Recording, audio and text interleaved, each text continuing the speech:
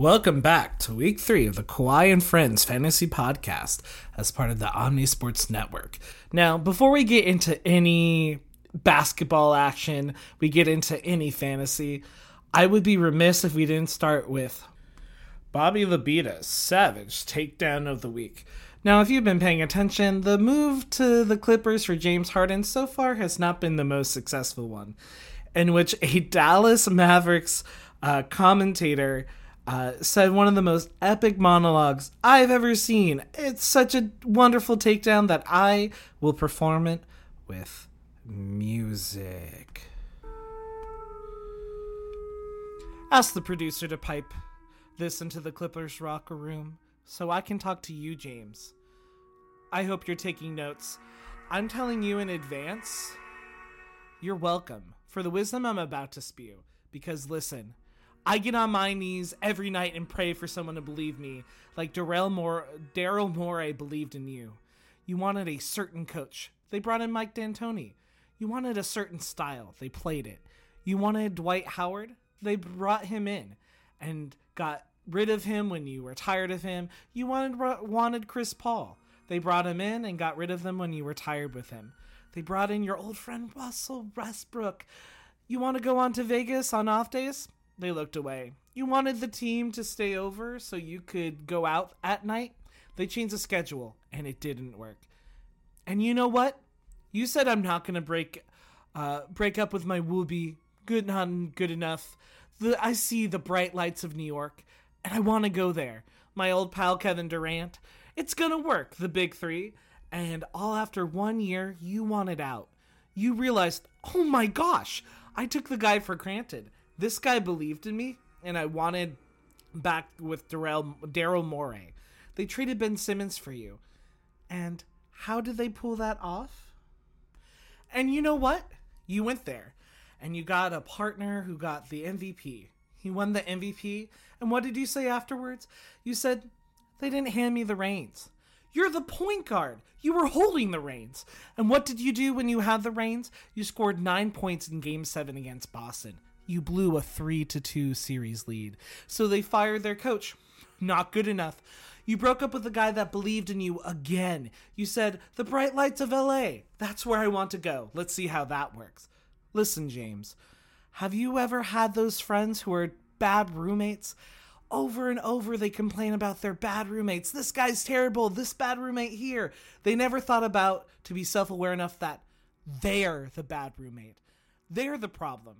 Hey, James, you're the problem.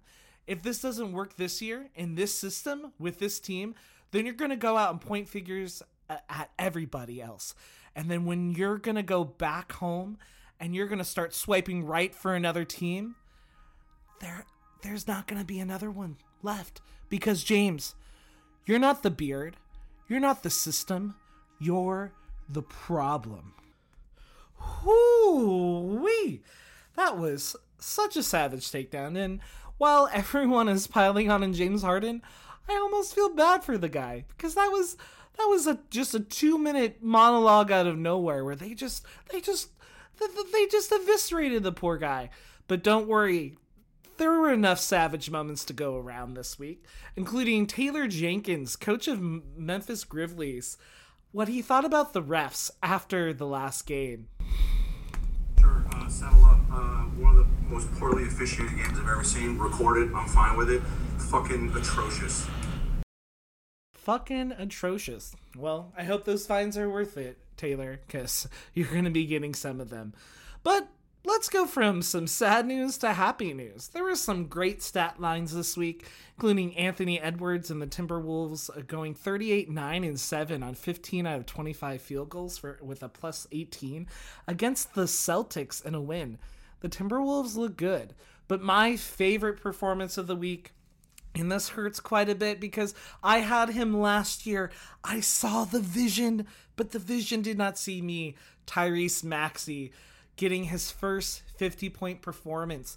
And this is coming on the eve of what I would consider the sad news of the week, where Kelly Oubre got hit by a car in a hit-and-run incident and is going to be out of basketball for a period of time.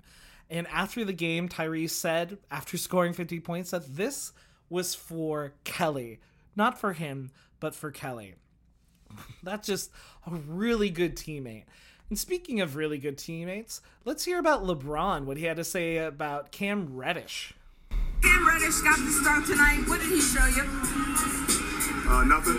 I've already known this in Cam. And to all the naysayers and basketball savants that don't know nothing about basketball and telling me I should have shot that shot in Miami instead of passing to Cam Reddish. Well, I did the same thing tonight because I trust my teammates and I make the right play every single time. And game ball go to Cam Reddish for sure.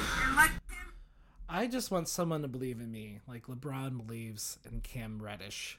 And in this week, the two of my favorite plays, my favorite play dunk of the week goes to Jaylen Brown over Rudy Gobert. Brown obliges. On the blow by. Stuffs it. On Gobert's head. Oh my God. He climbed the Stifle Tower. The Stifle Tower got climbed by Jaylen Brown. And even though he might think the earth may be flat, thankfully that ball is round. And in the what moment of the week, we have Giannis getting ejected for making too intensive eye contact after a dunk.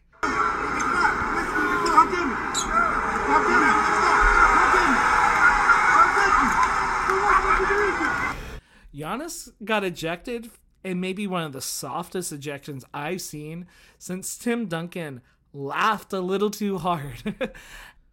And that concludes my moments of the week. But let's start talking about how the basketball standings are shaking out in the NBA. Starting in the East, we have a tie for third place with the Indiana Pacers and Miami Heat.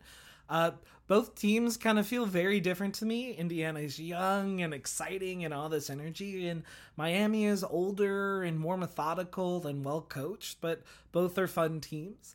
Then you have in second, you have Boston, who, again, what else can I say about Boston? You got Jaylen Brown, you got Jason Tatum. They're a good duo, and it hurts as an LA fan to say that.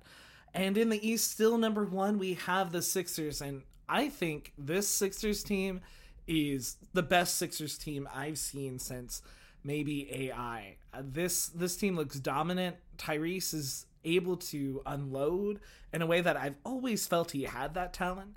But there are other players in front of him, and he just looks good. Now, over to the West. The third-seeded team in the West is the Minnesota Timberwolves. Again, they're looking good with their Stifle Tower, even though Jaylen Brown conquered it. And then we have Dallas, who they look so much better than they did last year. Clearly, having some off-season time has allowed the two stars to work together. And Dallas is tied for first with Denver, and both are 8-2. Denver looking great, but they lost to the 4-seeded Houston Rockets, who are currently making a splash. The Houston Rockets have talent up and down their roster. The question is, can this new team put it together and gel? And frankly, they're looking pretty good. The Kawhi and Friends podcast. We're going to be looking at last week. I'm going to be talking about the top in each category, and the top 3 from last week, and then the top 3 overall. I think last time going through everyone's best and worst category, well, not a terrible idea, probably is a little too confusing over audio. So last week was maybe one of the wildest weeks I've ever seen in fantasy basketball, and you'll listen here, because you'll notice a trend when I start speaking. Last week, the best in field goal percentage was Kenny. The best in free throws percentage was Scott. The best in 3 points made was Fossey. Last week, the best in rebounds was RG. Last week, the best in assists was Millie. Last week, the best in steals was a tie for Rashi and Kenny. Last week in blocks, there was a tie for first place with Jesse and Rashi. Next, the leader last week in turnovers was Cameron. And the leader in points was Zach. Now, if you notice one thing, I was saying a lot of different names. That's right, in the 9 categories, there are 9 different leaders. Meaning, if your name is not Bobby, which is mine, Kevin, or Geraldine, you were winning one of the 9 categories last week, which goes to show that this league is wide open, and I think anyone has a chance. So even if you're near the bottom, there's still so much time. Last week, according to my power rankings, the third best team in week 3 was Jesse. In week 3, the second best team was Fosse. And in week 3, your best team was the man, the myth, the legend, Mr. Kenneth Cunanan himself. But now let's look at the season power rankings. The season power rankings look at overall scores plus winning percentage.